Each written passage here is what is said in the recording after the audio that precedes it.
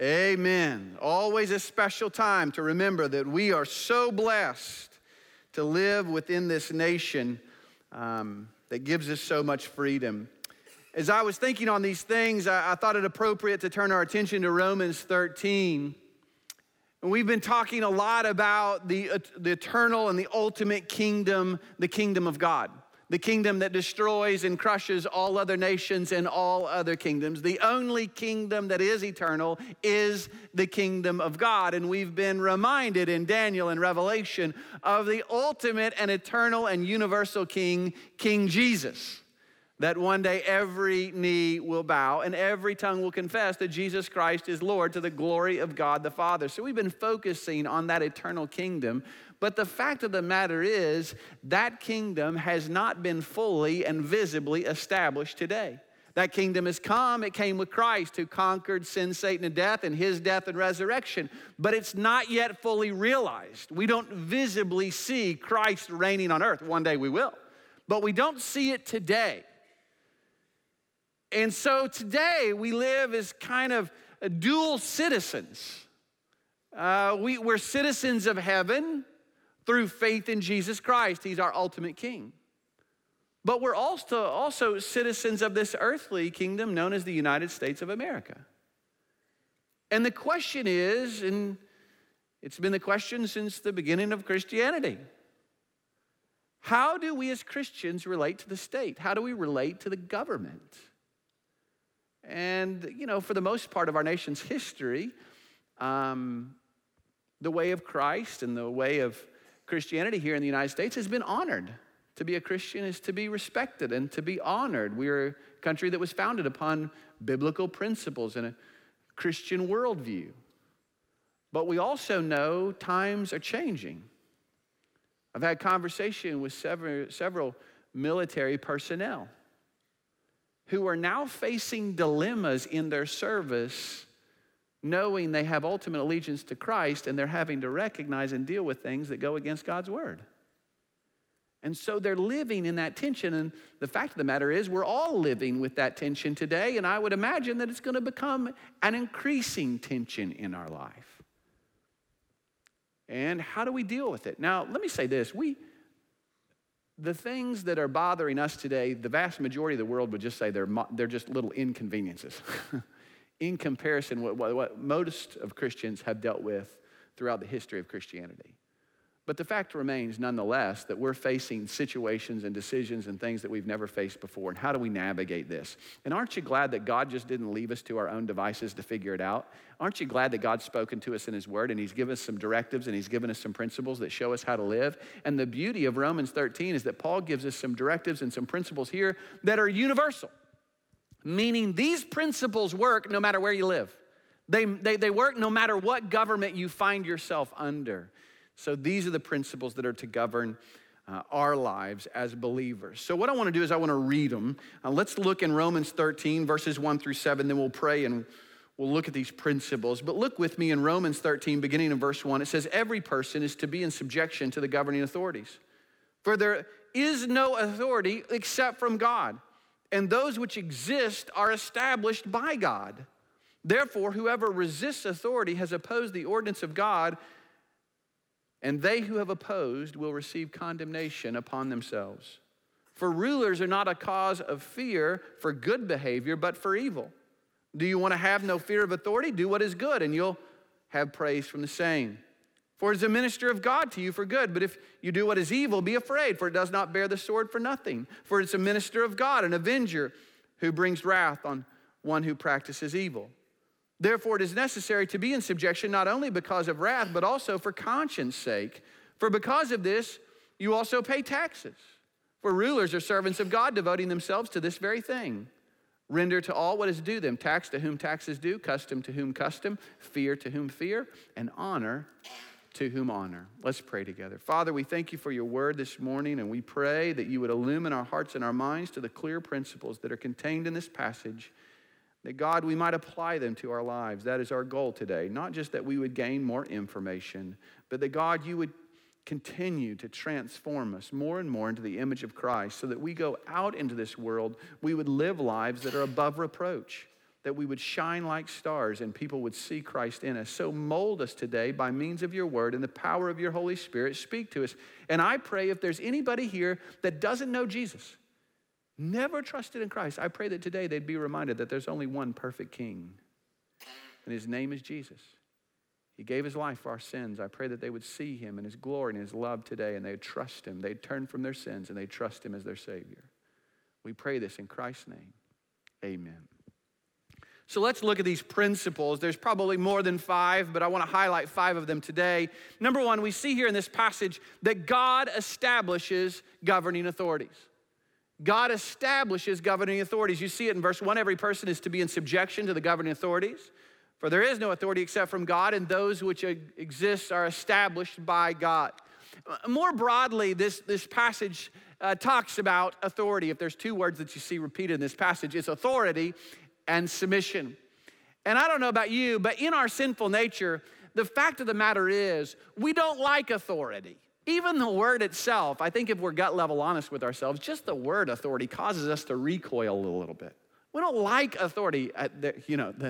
The song that kept going through my mind this week, which I had hymns going through my mind and worship songs. I'll share one with you later, but there was another song.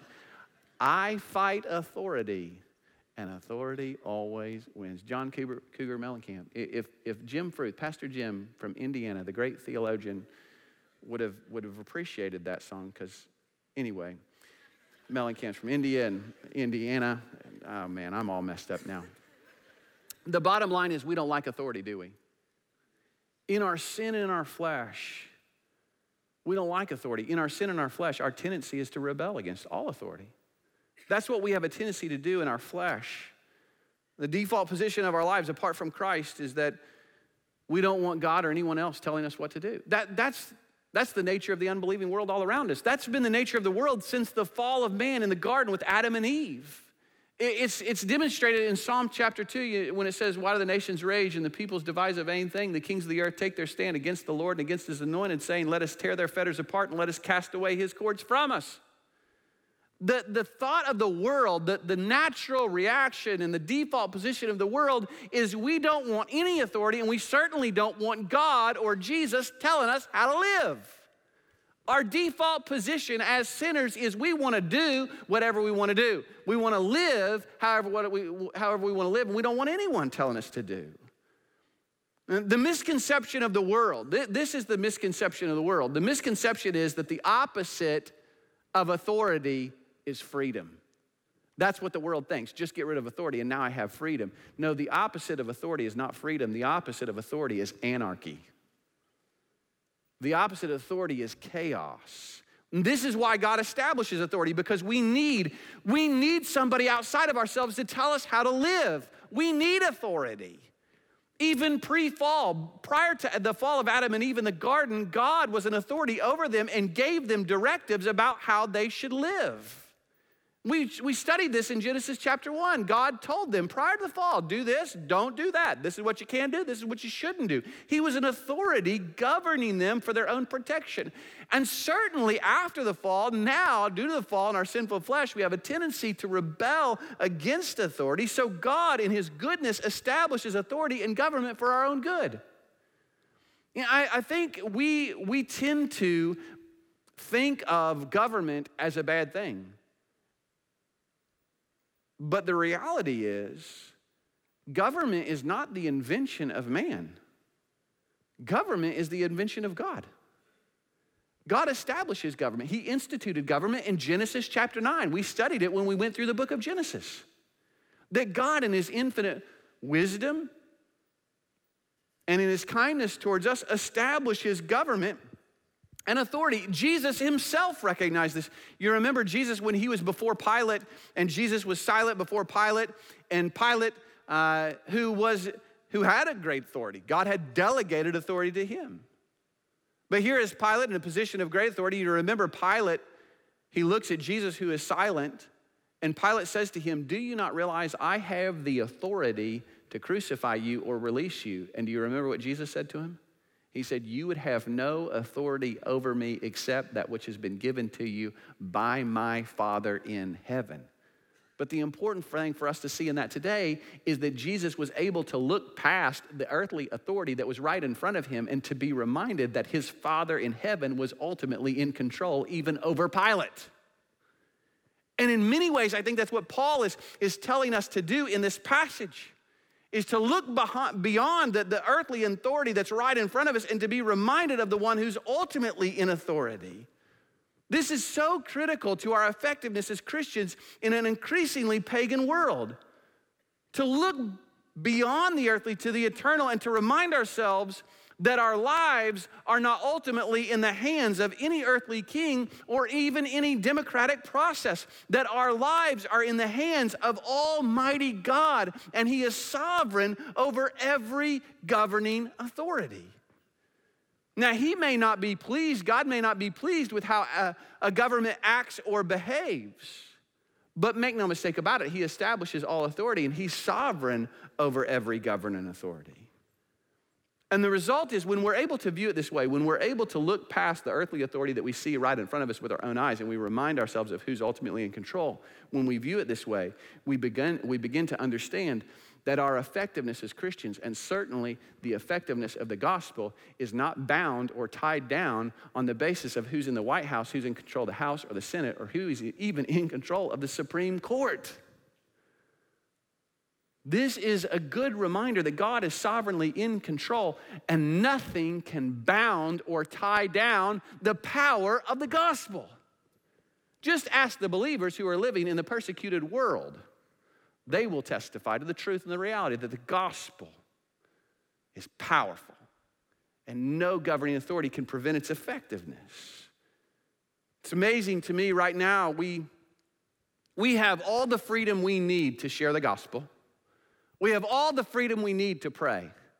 We have all the freedom we need to serve our communities. And yet far too often we would rather sit around in our rooms and complain about the government. And I want to be careful here, because you can do all the complaining about the government you want to do. Occasionally I complain about the government.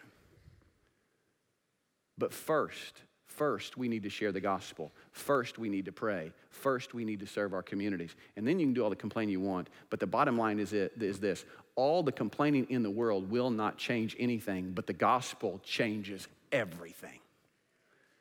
And so the point here is, look past the governing authority that's right in front of you and be reminded of who is ultimately in control over that governing authority, and be reminded God established that authority.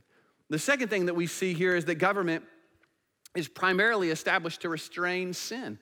It's primarily established to restrain sin. It's the purpose of government. If you look into Genesis chapter 9, whoever sheds blood by man, his blood shall be shed. That's Genesis 9.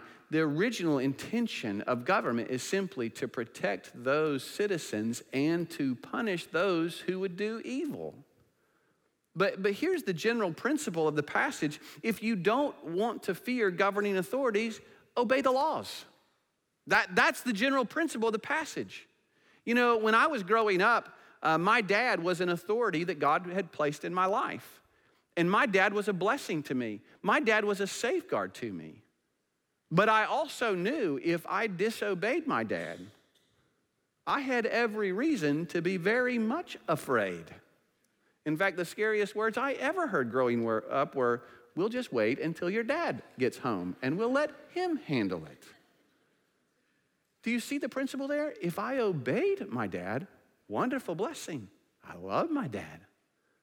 But boy, if I disobeyed, I had every reason to be afraid, because he did not bear the sword for nothing. And the same principle applies to the governmental authorities.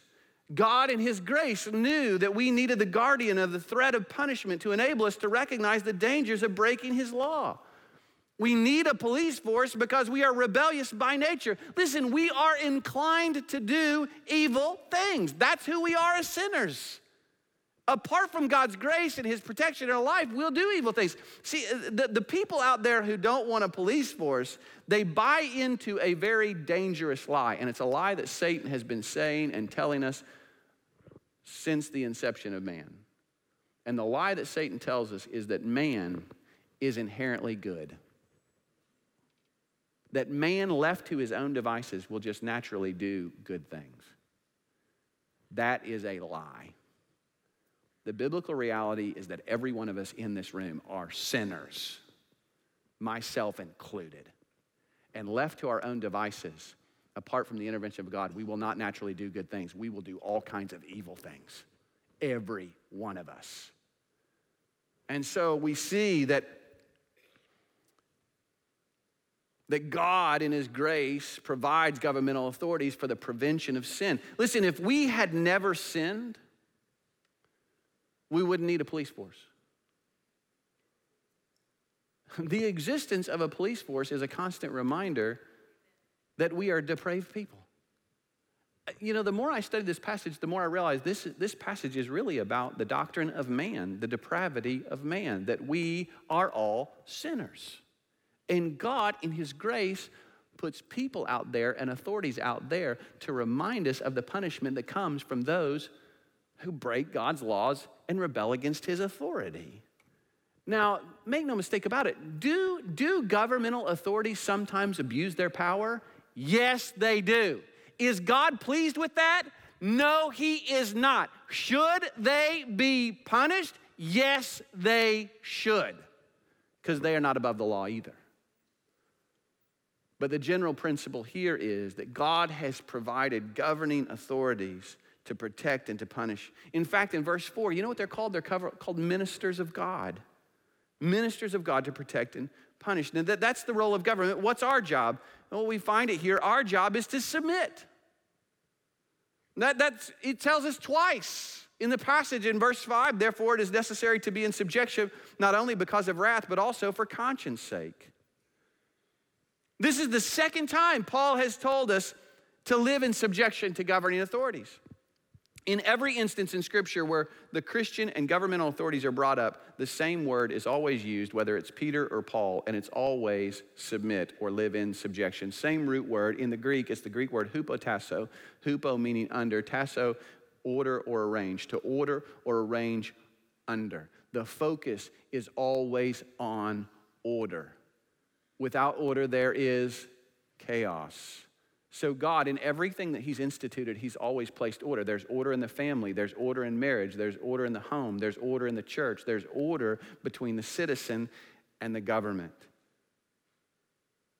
And so God tells us, live in submission. So even though you and I are citizens of heaven, this does not mean that we get a pass, that we can disregard earthly authority. We're to live in submission. We're to be the best of citizens. And many people will read this and study this and say, well, that's good for Paul back in his day, but Paul didn't live in our culture. Paul didn't live in our day. No, he didn't. His culture was not like ours. His culture was far worse. And remember, Paul is writing to a group of believers who were suffering under the persecution of a guy named Nero. And if you study Nero, you'll realize the guy was a psychopath. You talk about unjust suffering under a governmental authority. Nero was the worst of the worst. He killed people on a whim. And you know who he really enjoyed killing? Christians. He loved killing Christians. And by the way, they were the best of citizens within that nation. And yet he just decided on a whim, I'm going to set up laws that are unjust and fair towards Christians, and I'm going to kill them when I want to kill them. And it's within that context, listen to me, it's in that context that Paul writes the Romans and says, submit, be the best citizens. This means, even though our citizenship is in heaven, guess what issue Paul brings up here? Even though we're citizens of heaven, you still got to pay your taxes. And now you're like, Paul, you gone to meddling, all right? You know, don't deal with taxes. Few things get me more fired up than paying my taxes. Just ask my wife. Every spring, I get grouchy. I'm mad about it because the government asks more of me than God does, and they do a far worse job. It aggravates me. Probably aggravates you too. But you know what God says? It doesn't give you a pass. You can be aggravated all you want, but you still got to pay your taxes. Because that's living in subjection to the governing authorities that God has established in your life. In fact, that's what he equates taxes to a tithe. Look at verse 6. For because of this you also pay taxes, for rulers are servants of God, devoting themselves to this very thing. So our attitude is to be one of honor and respect and submission to all authorities. And let me just say this as well. We must teach our children to respect authority. Let me say this again. We must teach our children to respect authority. And not because that person necessarily deserves it in and of themselves. But we teach them to respect that authority because we teach them that behind that authority is God who has established every authority. So we need to hear this. Parents, when you live in blatant disregard for authority, when you set that example, not only are you walking in disobedience to God, but you're teaching your children to do the exact same thing. We know this with kids. They follow example more than they follow words. In other words, how you live and what you do is far more important than what you say. The phrase is example is always better than precept. And so if you as a parent live disregarding authorities, do not be surprised if your children act the same way to authority in their life. This is so critical for us as believers to get. We must realize this. If we don't teach our children to recognize authority that they can see with their eyes, do we really think they're ever going to recognize the authority of God that they can't see with their eyes? But when we honor authority, when we as believers and parents, when we honor authority, we're honoring God. And we're teaching our children to do the same. And again, we honor them not because they necessarily deserve it. Because in and of themselves, that person that you're submitting to, they might not deserve it. They might not be the best of persons. But we submit to them because of a recognition of who's over them and who established them and the position that they have. Meaning, when a policeman or a policewoman pulls you over, you don't ask them if they've been reading their Bible every day. You don't even ask them if they're a Christian. As best you can, you seek to live in respect and honor and submission to their authority. So from our policemen to the president, we're to be a people of honor and respect towards authority. We honor our veterans. We honor our military. We honor and respect our first responders, our policemen and our policewomen, because they represent somebody a whole lot bigger than you and me. They're ministers of God. They are established by God for our protection. Now, here's the question. Is there ever a time when we disobey? Are we just to obey all authorities, no questions at all, just kind of willy-nilly, just meekly submit to every authority and whatever they give us?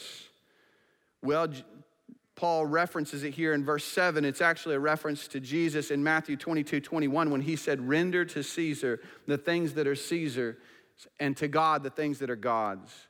When the time comes that Caesar invades the area that only belongs to God, that's when we draw the line.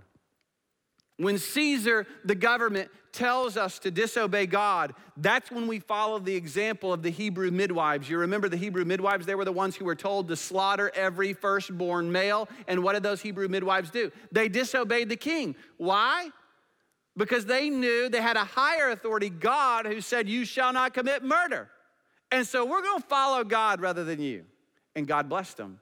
We follow the example of Shadrach, Meshach, and Abednego, who were told, "You've got to bow down to an idol." And they said, "I don't think so. We only bow to God."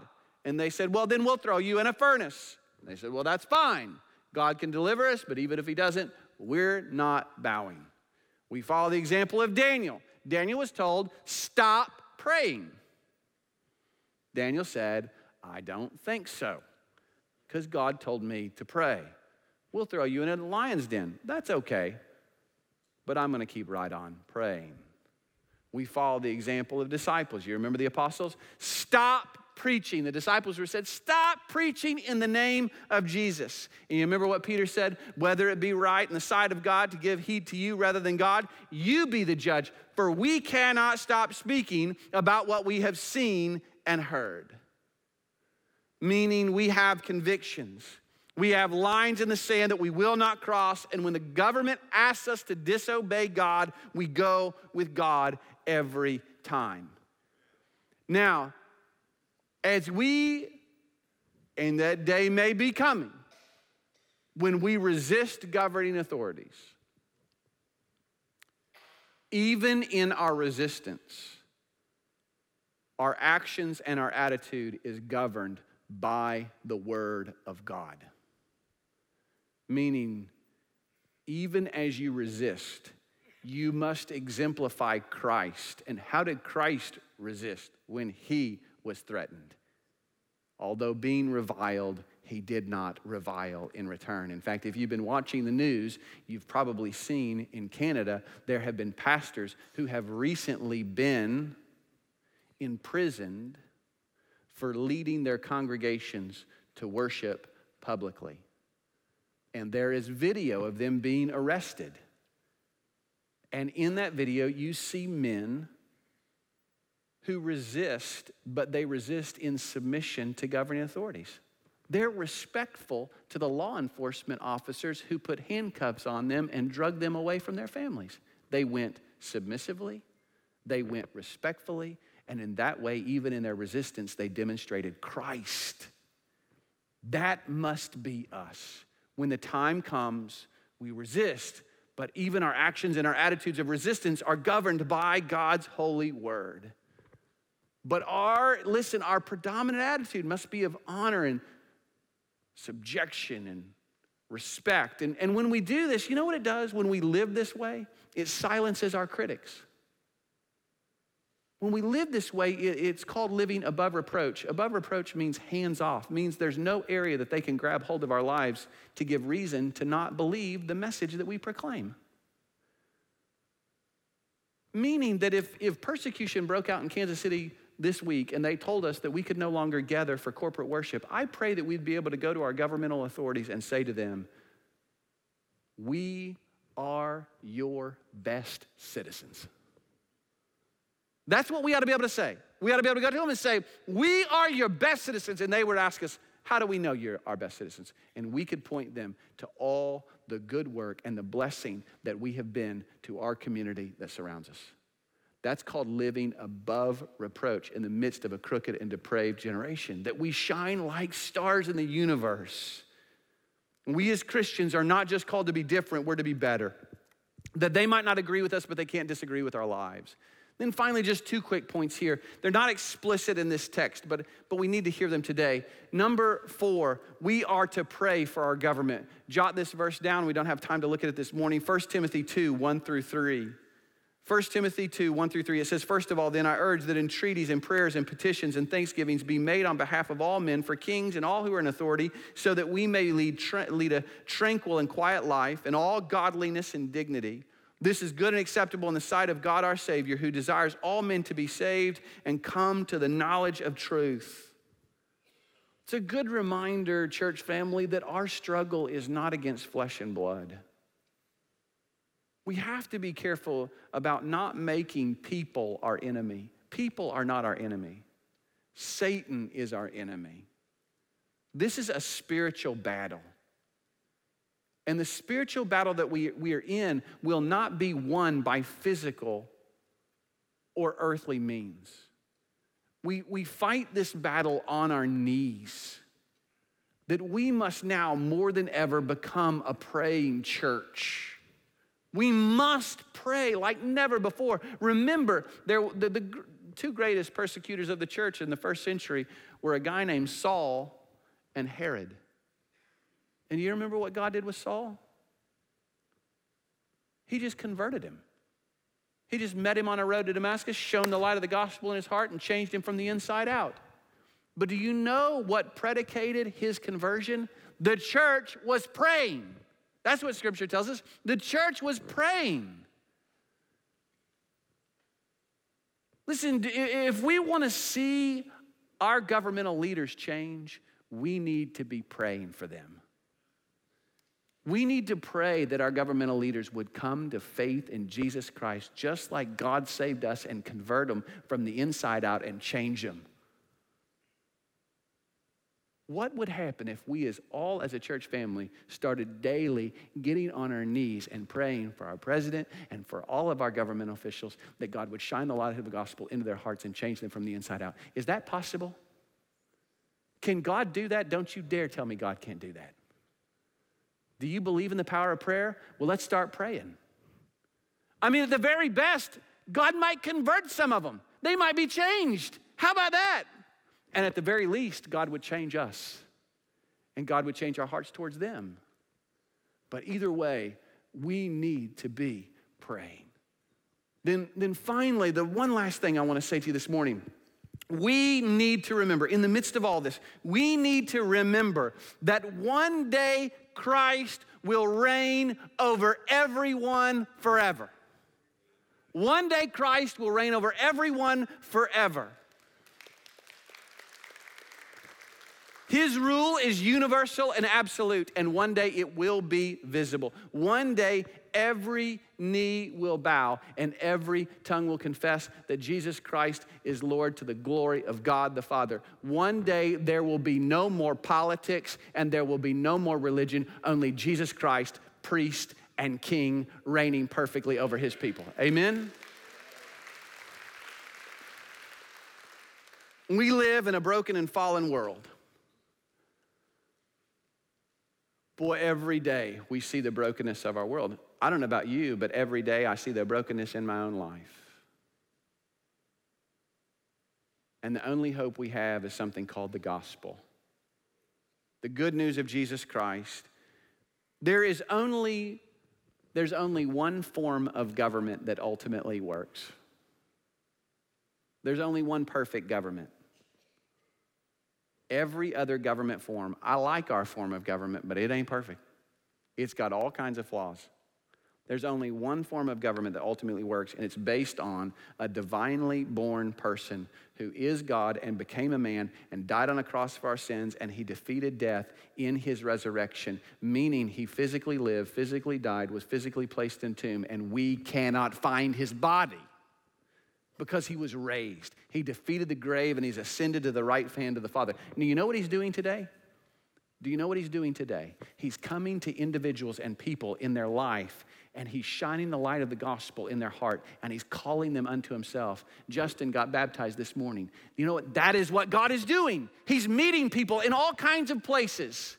He's shining the light of the gospel into their hearts. And he's changing them from the inside out. And you know what he's commissioned us to do? He's commissioned us as his people to go out in that world and tell people that just as Christ changed us and the gospel transformed us, that the gospel can transform them. That's our job. That's our role. That's what we do. And we tell them, you need to bend the knee to King Jesus. You need to trust in Christ. Why? Because one day he's coming back. And when he returns, he will not return as the dove bearing peace. He will not return as a baby in a manger. He will not return as the lamb to die. He will return as the King of all kings, and he will judge the world and he will reign over his people. And all those who have submitted to Jesus Christ, who have bent the knee to him and repented of their sins and turned to him, they will rule and reign with him forever. This is God's word, not Chad's word. They'll rule and reign with him forever, and those who have not bent the knee will be cast in the eternal lake of fire. And his kingdom will know no end. He'll reign forever in perfect righteousness and peace. Now, here's the question today. Do you know King Jesus? Have you submitted to Christ? You know, all this passage, it deals with authority and submission. And we don't like those words, do we? There's probably to a sinner, more repulsive words in the English language than authority, and then you got to submit. But to a believer in Jesus Christ, there's no two more beautiful words, is there? To recognize that he's the ultimate authority and to realize he's a really good king and to realize that his laws are given to us not to hurt us or prevent us, but to protect us and give us joy and life and peace. The true freedom's not found in jumping the fences and breaking his rules. The freedom is found in living in accordance to his will. That's the only place you find peace, is under the reign of King Jesus. And so those of us who know Christ, we realize that Jesus is a great authority. And his authority is a blessing and a safeguard to us. And there's no joy like submitting our lives to him and handing over our life and saying, God, do with me more than I ever thought possible. Do you know that King? Have you given him your life? He came for you. He died for you so that you could know him, so that you could submit to his reign and his rule, and you could know his joy and his forgiveness. Every week as I'm studying, I have worship songs that I listen to. This week I have been listening to a group called Shane and Shane. They actually sing the Psalms. They got Psalms, an album, Psalms 1, Psalm 2. They just sing the Psalms, but they've got some other worship songs on their album. And this one just kept, it's not a song that they wrote, but it just kept playing in my mind. As I thought about my lost condition and how God converted a rebel to himself, this resonated with me. Maybe it'll resonate with you. I once was lost in darkest night, yet thought I knew the way. The sin that promised joy and life had led me to the grave. Is that you? You've been following your own desires, your own will, thinking that it is going to give you life and peace. And it may give you little glimpses of peace and life. You'll have these little moments, but they're fleeting, and they always lead you right back into a place of brokenness, don't they? It says, I had no hope that you would own a rebel to your will. If you had not loved me first, I would refuse you still. But as I ran my hell-bound race, indifferent to the cost, you looked upon my helpless state and led me to the cross. Isn't that amazing? Even when we were dead in our transgressions and sins, God loved us. You need to know this today. Even if you don't care anything about God, he loves you. And I beheld God's love displayed. You suffered in my place. You bore the wrath reserved for me. Now all I know is grace. Now, Lord, I would be yours alone and live so that all might see. The strength to follow your commands could never come from me. Oh, Father, use my ransom life in any way you choose, and let my song forever be, my only boast is you. Hallelujah. All I have is Christ. Hallelujah. Jesus is my life.